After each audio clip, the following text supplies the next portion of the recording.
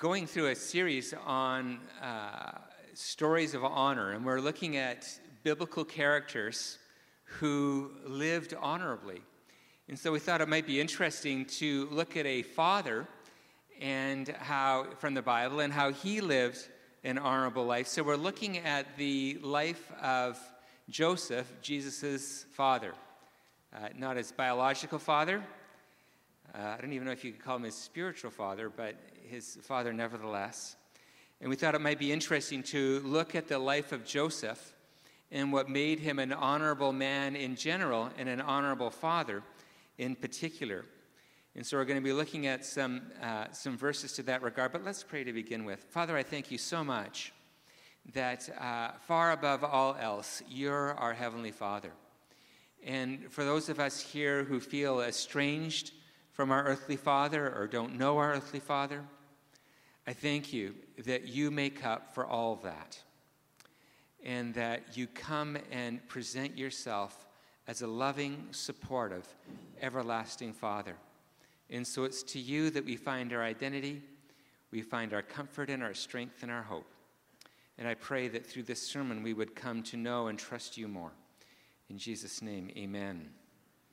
So, if you look at the New Testament and the 4 books of the Bible that describe the life of Jesus, there's only a few verses that talk about Joseph, Jesus' father.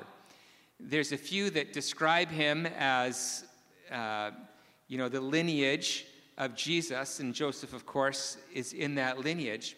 But there's only really 3 main verses that describe anything about who Joseph is. And so we're going to read those verses and then make 3 comments on them.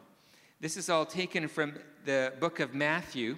The first one is in Matthew chapter 1, verses 19 to 25. It says, Joseph, Mary's husband, being a righteous man and not wanting to disgrace her, planned to send her away secretly. Now what's going on here is that he found out that his wife-to-be was pregnant. And in that kind of culture, being pregnant out of wedlock was an absolute disgrace. And so he's already engaged to her, and so wants to treat her honorably. And so the best thing that could be done in that culture is kind of to send her away secretly until she had the child. But so that was his plan. But then comes this sentence that's repeated 3 times in regard to the life of Joseph. But when he had considered this, behold, an angel of the Lord appeared to him in a dream. That's going to be said 3 times, saying, Joseph, son of David, do not be afraid to take Mary as your wife. It's not a disgrace. For the child who has been conceived in her is of the Holy Spirit, not from another man. She will bear a son, and you shall call his name Jesus, for he will save his people from their sins. And so Joseph awoke from his sleep and did as the angel of the Lord commanded him, and took Mary as his wife, but kept her a virgin until she had given birth to a son, and he called his name Jesus. So this is, first of all, to fulfill the prophecy that Jesus was born of a Virgin Mary. But more than that, we see the dignity of Joseph doing exactly what the angel of the Lord commanded him to do, culminating in giving the name of his son, Jesus. And then in Matthew chapter 2, again this phrase, and an angel of the Lord appeared to Joseph in a dream and said, get up, take the child Jesus and his mother Mary and flee to Egypt and remain there until I tell you. For Herod, who is the king at that time, is going to search for the child to destroy him. It's a remarkable thing that all the children Jesus' age in Israel were all slaughtered because Herod knew that there was a new king being born, and he was jealous of that, and so killed all of the children. But because the angel of the Lord gave them a warning, they escaped to Egypt. But all the other children were killed. Horrible. So Joseph got up and took the child and his mother while it was still night and left for Egypt. So an angel of the Lord tells him to do something, he goes and does it. And finally, in chapter 2, verse 19 to 21, when Herod the king died, behold, an angel of the Lord appeared in a dream to Joseph in Egypt and said, "Get up, take the child and his mother, and go into the land of Israel, for those who sought the child's life are dead." So Joseph got up, took the child and his mother, and came into the land of Israel. Now, these verses that you see are the only verses that describe what the father of Jesus was like. These are the only 3 verses. And in all 3 verses, we see this repetition of 3 times an angel speaks, and then 3 times he fully obeys what the angel says to do. So what's Joseph's honor? What's his dignity as a father? Is he listens and obeys his Father in heaven. That is his only distinguishing feature as a father, is that he hears his Father and fully obeys what his Father says to do.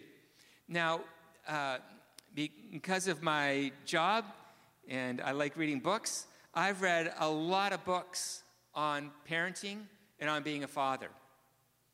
And to be honest with you, I can't remember one book that summarizes what a great father is by saying one thing, that they do what God says. They listen and do what God says, and that's all that's going on. The expectations that fathers have is absolutely remarkable. And I read these books, and I just get discouraged because I just am never good enough to be any of the fathers that are described in these books. I don't know what the criteria is for writing a book on fatherhood, but you've got to be like amazing. And you pray with your kids every night, you play super creative games, and then you take them out in the woods and say something that you wrote when they were still a baby, and then you gave it to them on that special day in the woods when you were just alone with them, and then a bear came and you rescued them from the bear. Like, it just goes on and on about how incredible these fathers are. And I'm reading these books and I'm going, oh God, I don't do that. I've never met a bear, and going outside is, I don't know, smelly and uncomfortable. Anyways, I don't do any of those things. And it's discouraging. And if you are a biological father, if you're kind of a spiritual father, that, it's not, I don't think, quite as bad, but if you're a biological father and you look at all the other fathers, it's just sad. Because you go, wow, they're really good at that, and they're really good at that, and I've never even thought of that. And you just go through, and you can have all of these expectations of what a godly father should be, and we seldom meet all those expectations. Furthermore, all of you here, I'm pretty sure, have had a dad. You wouldn't be here. And I bet your dad didn't meet all of your expectations, right? That you think of what you hoped your dad would be, and you go, no, well, maybe, no. And you go through the list, and it's easy in our day and age to have a list of disappointments. When I read the Bible, the primary way that the Bible tells us to relate to our parents is to honor them. Yet, when I talk to most people, the primary way that they relate to their parents, especially their father, it has nothing to do with honor. It has everything to do with forgiving them. And just being disappointed in our fathers. What do we do with that? But according to the life of Joseph as recorded in the Bible, a good father is one who listens to and obeys his father. That's the criteria. That's the thing that above everything else really, really matters. In other words, the primary qualification of being a good dad is to be a good son. To be a son who honors your father And somehow that translates into being honored by your children. We can see in the life of Joseph that he had this habit of being a good son. Even before an angel of the Lord visited him, he knew what to do if his wife-to-be was unfaithful. And he was a righteous man, and he lived according to the law and righteousness of that day. This is a man who understood how to follow and be responsive to his father and to the elders in the city. And he had that pattern in his life so that when God spoke to him, he knew exactly what to do. He knew to obey and to do what was told him. Fathers, and I'm sorry again on these days when it's Mother's Day and Father's Day, I understand how exclusive this is and it's awkward. But I think that there's lessons for all of us. But Father, there's only one thing, I think, that God asks of you above all else. And it's to know how to be a son to your Father in heaven. And if you can figure that relationship out, you'll be a fine dad. You may never go backpacking. You may never have incredibly wise words, or you already missed the moment when you should have written the note when they were first born. You might have missed all of that. But if you are someone who's trying to have a healthy relationship with your Heavenly Father, I can almost guarantee that that's going to be echoed in your relationship with your kids. One of the things that is so concerning to me is that in our society, is that when we want to have a healthy relationship with somebody, we think that it's only about the horizontal relationship between us and that other person. And we miss that there's a dynamic that goes between God and down to them. And we miss that triangle, and we just think that we always need to be working on it this way. I found in my relationship with my kids that I start to grow distant from them and they grow distant from me when I'm not close to my Father in heaven. And as I draw near to him and learn how to be a son and be responsive to him and walk with him, I find that I walk in a healthier relationship with my children. It's really quite miraculous, and it barely makes any sense to me, but I discover it to be true over and over again. If you struggle in your relationship with your parents, or as parents, if you struggle in relationship with your kids, press into Jesus and understand what it means to be a son. And in that context, you'll know what to do when it's time to relate to your kids, or to your parents, as it were. So, the honorable thing about Joseph, is that he knew how to be responsive to his Father in heaven. That's point number one. Point number two, asking the question, when then does Joseph's father speak to him? When do they have this relationship that's so meaningful? Well, in every instance, it's Joseph sleeping and he's having a dream. Every single time, the way that God chooses to speak to a son is through a dream. There's two primary Josephs in the Bible. The Joseph that is Jesus' father, not biological, and Joseph back in the book of Genesis. And both Josephs are known for having dreams.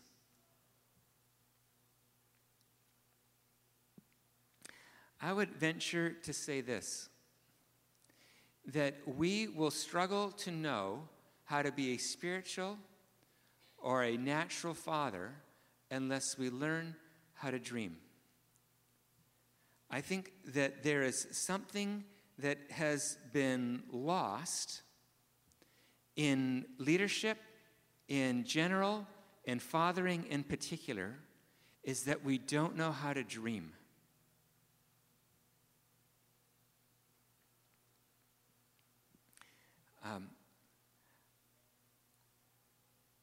I think when I think about Debbie, the primary thing that, and I've told you this before because she tells me this so many times, she says, Greg, what I need from you is I need from you vision. I need context. As far as I can tell, Debbie is better at doing everything in our home, as far as I can tell. But the thing that she needs from me is she needs a dream. She needs a place to go.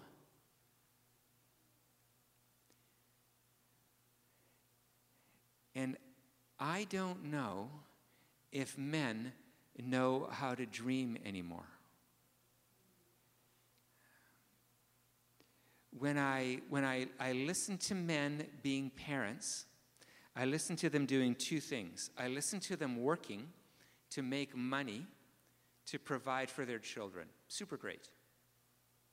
And I listen to them playing with their kids. I think that's, after you finish working, that's the primary thing that fathers do these days, is you got to play with your kids. You got to learn how to wrestle with them. Never very good at that. You need to play Lego with them, and you need to do those kinds of things. And especially because if the wife is at home, she's been exhausted, and so it's here, take the baby, and then you just play. And so I think that fathers get that they should work, and they get that they should play. I don't know that I've heard any father say that I'm responsible to dream. I've never heard a father say that. Yet I think that what fathers uniquely contribute to a home is a dream from their father that they pass on to their kids. It's a dream. Those of you who don't know, my father died when I was a teenager. I don't remember having a relationship with him at all.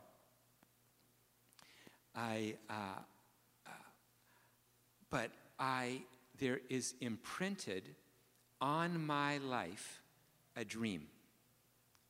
My father, and these are mostly stories that I'm told, because I don't really know much about him, but something was imprinted on me with me barely knowing my dad. And my dad was involved in the union. We had a 4x8 sheet of plywood in our front yard every election that said NDP. And he was a strongly involved in the union. And the reason why, this is 50 years ago, the reason why he was so involved in the union is because he looked at how employees were being treated, and he wanted to give them a better way of life. There's something in my dad that always looked for the person who was down and out or mistreated or there was injustice, and he wanted to do something about that. It wasn't so much a political ideology. It was a care for the poor and the needy and those who were mistreated. And then I remember us taking into our home a lot of foster kids. And then I remember taking into our home people who just had nowhere else to stay, and they would live with us. And he never, ever told me about those things. I have no conversation with my father, none. Yet imprinted on me is his dream. And his dream was that he would be a man and that he would raise a family that would care for the outsider. And I can't shake that. So just pardon me for being judgmental just for a moment. But if somebody new comes into our church and they're looking well put together, I find it interesting and I'll say hello. But if I know that they're struggling, my heart is immediately toward that person. And I want to take them out and be their friend and see how they're doing. I can't help myself. That's my dad. That's my dad's dream. Fathers, that's what you're giving away to your kids. God bless you for paying for school, if you can manage to do that. God bless you for that. And I'm sure that they love playing Duplo with you. I really am. And I'm not being sarcastic. I mean that. But what they're going to remember is who you are and what you stand for. And I don't know if men work on that much these days. I don't know if they do. But I would venture to say it's the most valuable thing that you can give to your children. If you do not have biological children, I would venture to say that it's the most important thing that you can do in discipleship. When I meet with people, what I mostly am doing is dreaming with them. I'm just dreaming about the kingdom of God and about what's going on in the city, what's going on in the nations, and it's dreaming. It's what I do. And I'll leave meeting with people, and I've met with some of you, and I think you know this to be true, and I didn't say anything helpful to you. I didn't give you any advice. I didn't say, well, when I was young, this is what I did. I might have done that, but I'm barely thinking about that. It's kind of doesn't mean much to me. But we dreamt together. I got to listen to your life, and we got to try to hear what the Spirit of God was saying about your life. That's valuable to me, even if no concrete advice was ever shared.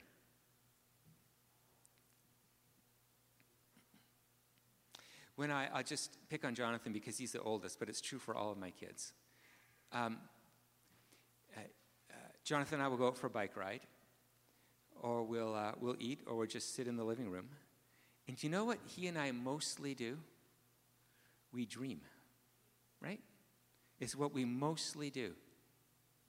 And he tells me, he knows way more people than I do. He tells me about all the cool things that are going on in the city, and we dream about it. And we just dream. That's how we connect. I can say the same is true for Tyler. We just dream together. And I love listening to Tyler's heart, and he asks me questions about mine, and we dream together. Same with Toby, and it goes on down. The older they get, the easier it is. The younger one's not so interested in dreaming just yet. It's more on the playing side. That's okay, though. It's fun, too.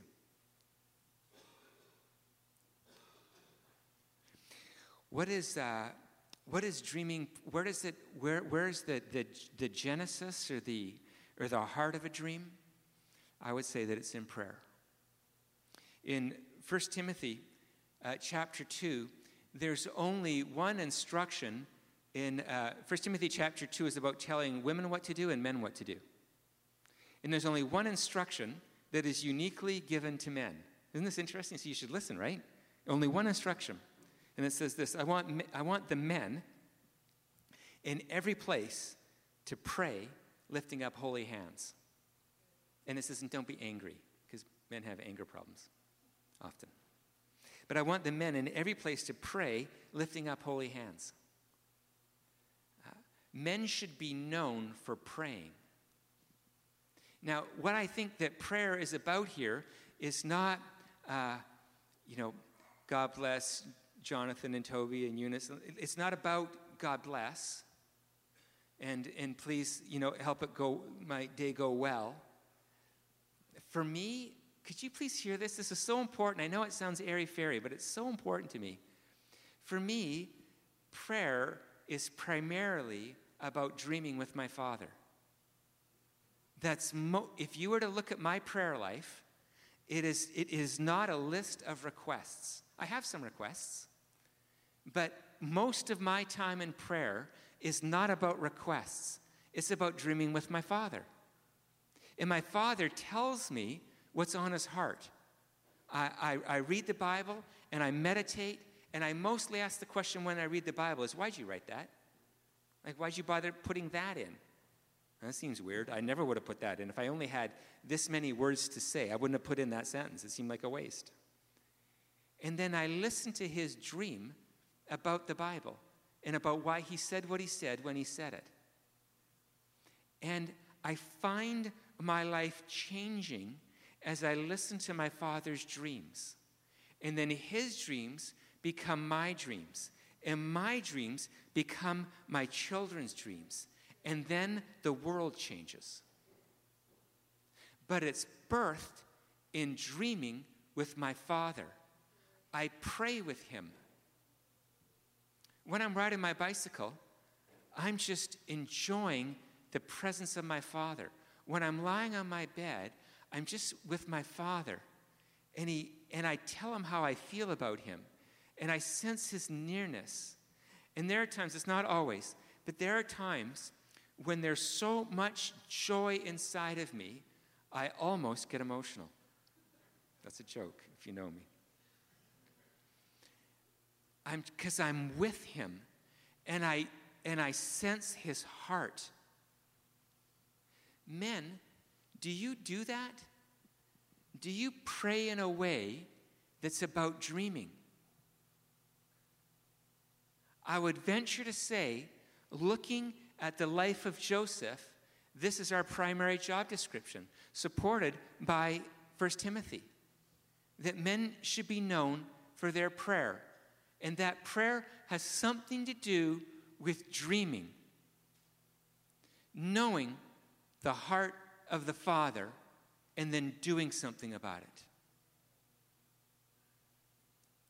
The fact is, if we don't respond to God's dreams, we'll react to life's details. And what I mean by this is if we don't have an overarching dream, most of our life is spent looking right here. Not looking up here, looking right here. What's next? What needs to be cleaned? What needs to be fixed? How can I get a raise? What's wrong with my children? How can I make more money? It's all right here, and it's about the details of life. One of the greatest concerns that I have with middle-aged men is they have no friends. The older you get as a man, the fewer friends that you will have. And if you're married as an older man, what you'll always say, and I hear it every time, and people are super proud of this, and I guess they should be, but they'll always say, my wife is my best friend. Now, I think my wife is my best friend. But she is not a replacement for male friendships.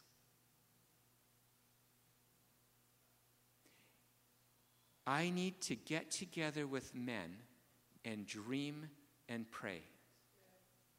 And there's no replacement for that. I can't ask more from my wife. She's amazing. But I need that in my life. Or I can't lead anyone because I don't know where I'm going. There's nothing in my heart that's orienting me to what needs to be done. God bless you for doing all the details, but we need something bigger than this, men, if we're to lead and love our families well. And finally, how do we dream? So the call is to have a father-son relationship with God, and that primarily looks like dreaming. How do we dream more? Now, I've already said that work and play are great. It's a good idea to work. And it's a good idea to play with your kids. It really is. But men must learn to value rest. Now, when did the dreams of Joseph happen? When he's sleeping. Again, this is how if it doesn't fit you, it doesn't have to fit you. But this is what I see about how men live, is they work, and then they don't rest.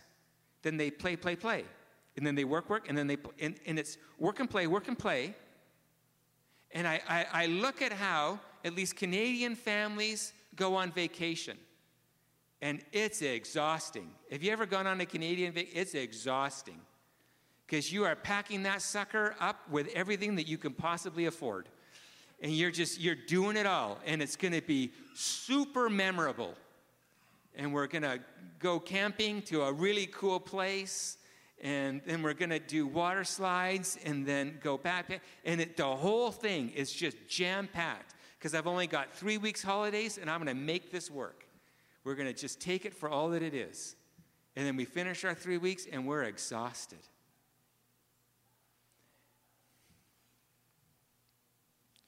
And I don't think men value, maybe women too, but it's Father's Day.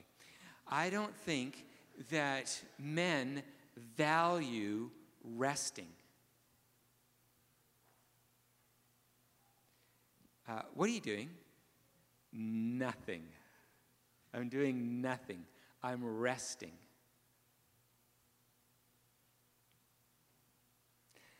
I don't know. Men, and I'm not trying to be mean to you. I'm just asking you a question.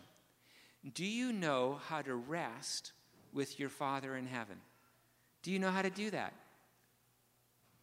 Where it's you and your dad hanging out. What do you do? Do you go for a walk? Do you have a favorite chair that you sit in? Do you go for a bike ride? Do you read a book? How do you pray?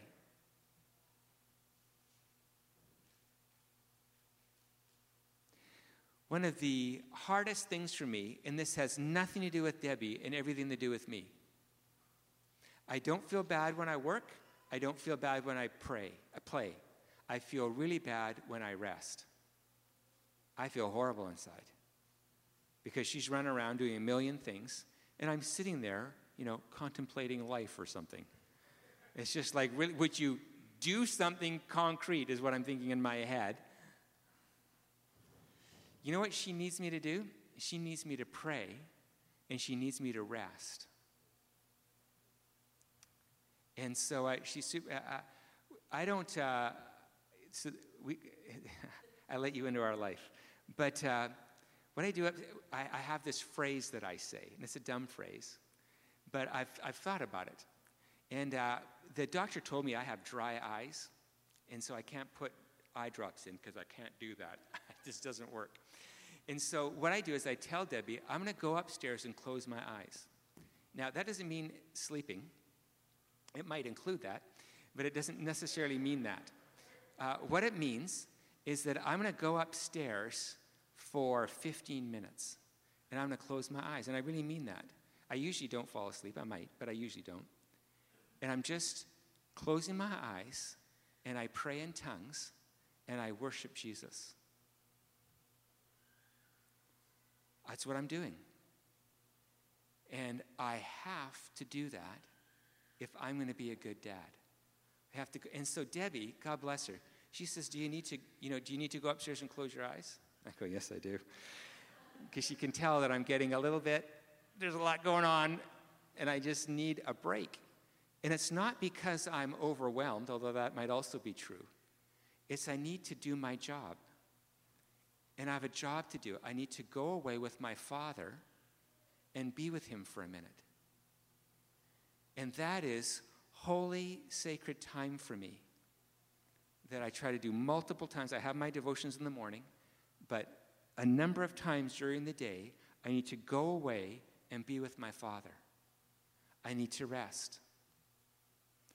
Women, can I just say this, and I'm sorry if this is sexist or whatever?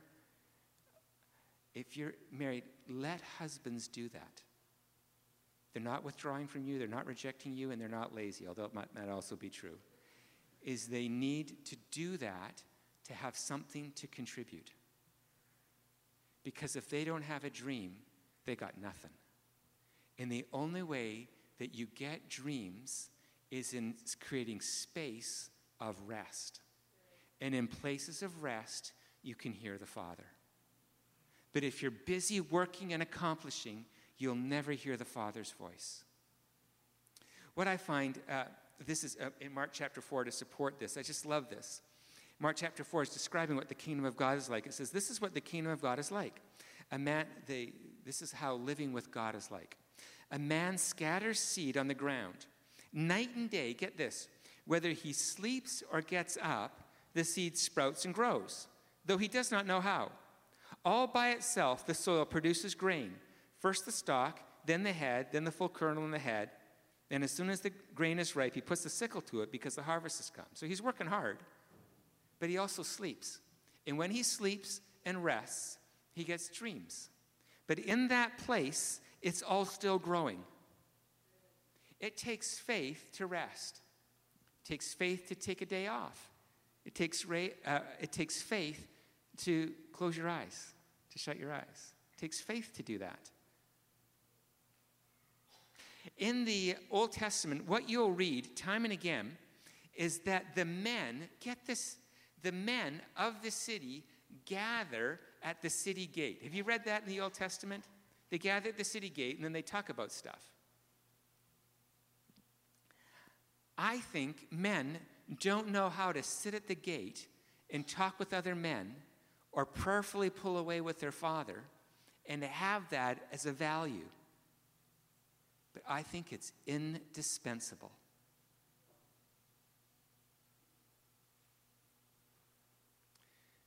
So my final question to you is, have you created space to rest so that you can hear your Father, so that you can connect with other men and talk about something that's one step removed from being useful and just dreaming? Just dreaming. I believe in our society, by and large, in conclusion, that men have forgotten how to dream. And as a result, they feel useless in the home. The best place, the only place that's maybe left for some men to dream is in the marketplace. It's great. I wish that they would dream about their wife and children and their generations to come that they'll never meet. I wish that they would dream about those. But men have forgotten how to dream for their families. But to father the next generation, we need to regain the call to dream with our Father. And it's vulnerable because it doesn't feel very meaningful. But Jesus is our example, and he led as a son. And if you look at the living God in flesh, and what's the thing that he says again and again? I only do what I see my Father doing. Father, as he approaches his death, says, I've fulfilled your dreams. All that you've given me to do, I've done. And the Father says, this is my Son in whom I'm well pleased. He carried on the family name. The dreams that we had before the world was created, my Son is now fulfilled, and he's brought glory to my name. Who talks like that anymore? But it's who Jesus is. And Jesus is remarkable because he dreamed with his Father and did what he was told and carried on the family vision. Worship team, you can come forward. Let's pray together. Where communion will be here, you'll be free to receive this. There'll be people on either side who would love to be able to pray for you. But whether you're a man or a woman here, whether you have biological kids or not, can I please invite us as a community to recapture knowing the dreams of your Father, to hear those dreams and to be defined by them? Could we please stand together? Father, I thank you for giving me dreams. And some dreams are so vulnerable, I maybe tell Debbie, but I don't tell anybody else. They're too vulnerable. But you've given me dreams, and I've not forgotten. I love dreaming with you. And I ask for each person here that you would give them the courage to create space to dream with you, to dream with other men, and that this would be as great a value as work and play is. And I thank you that rest is different than play. And I pray that you would give us the peace of the Lord that allows us to pull away and to rest our eyes, to pull away, to be with our dad, and to remember again what really matters. Father, define us by your dreams. We, your children, cry out for them now. In your Son's name, amen.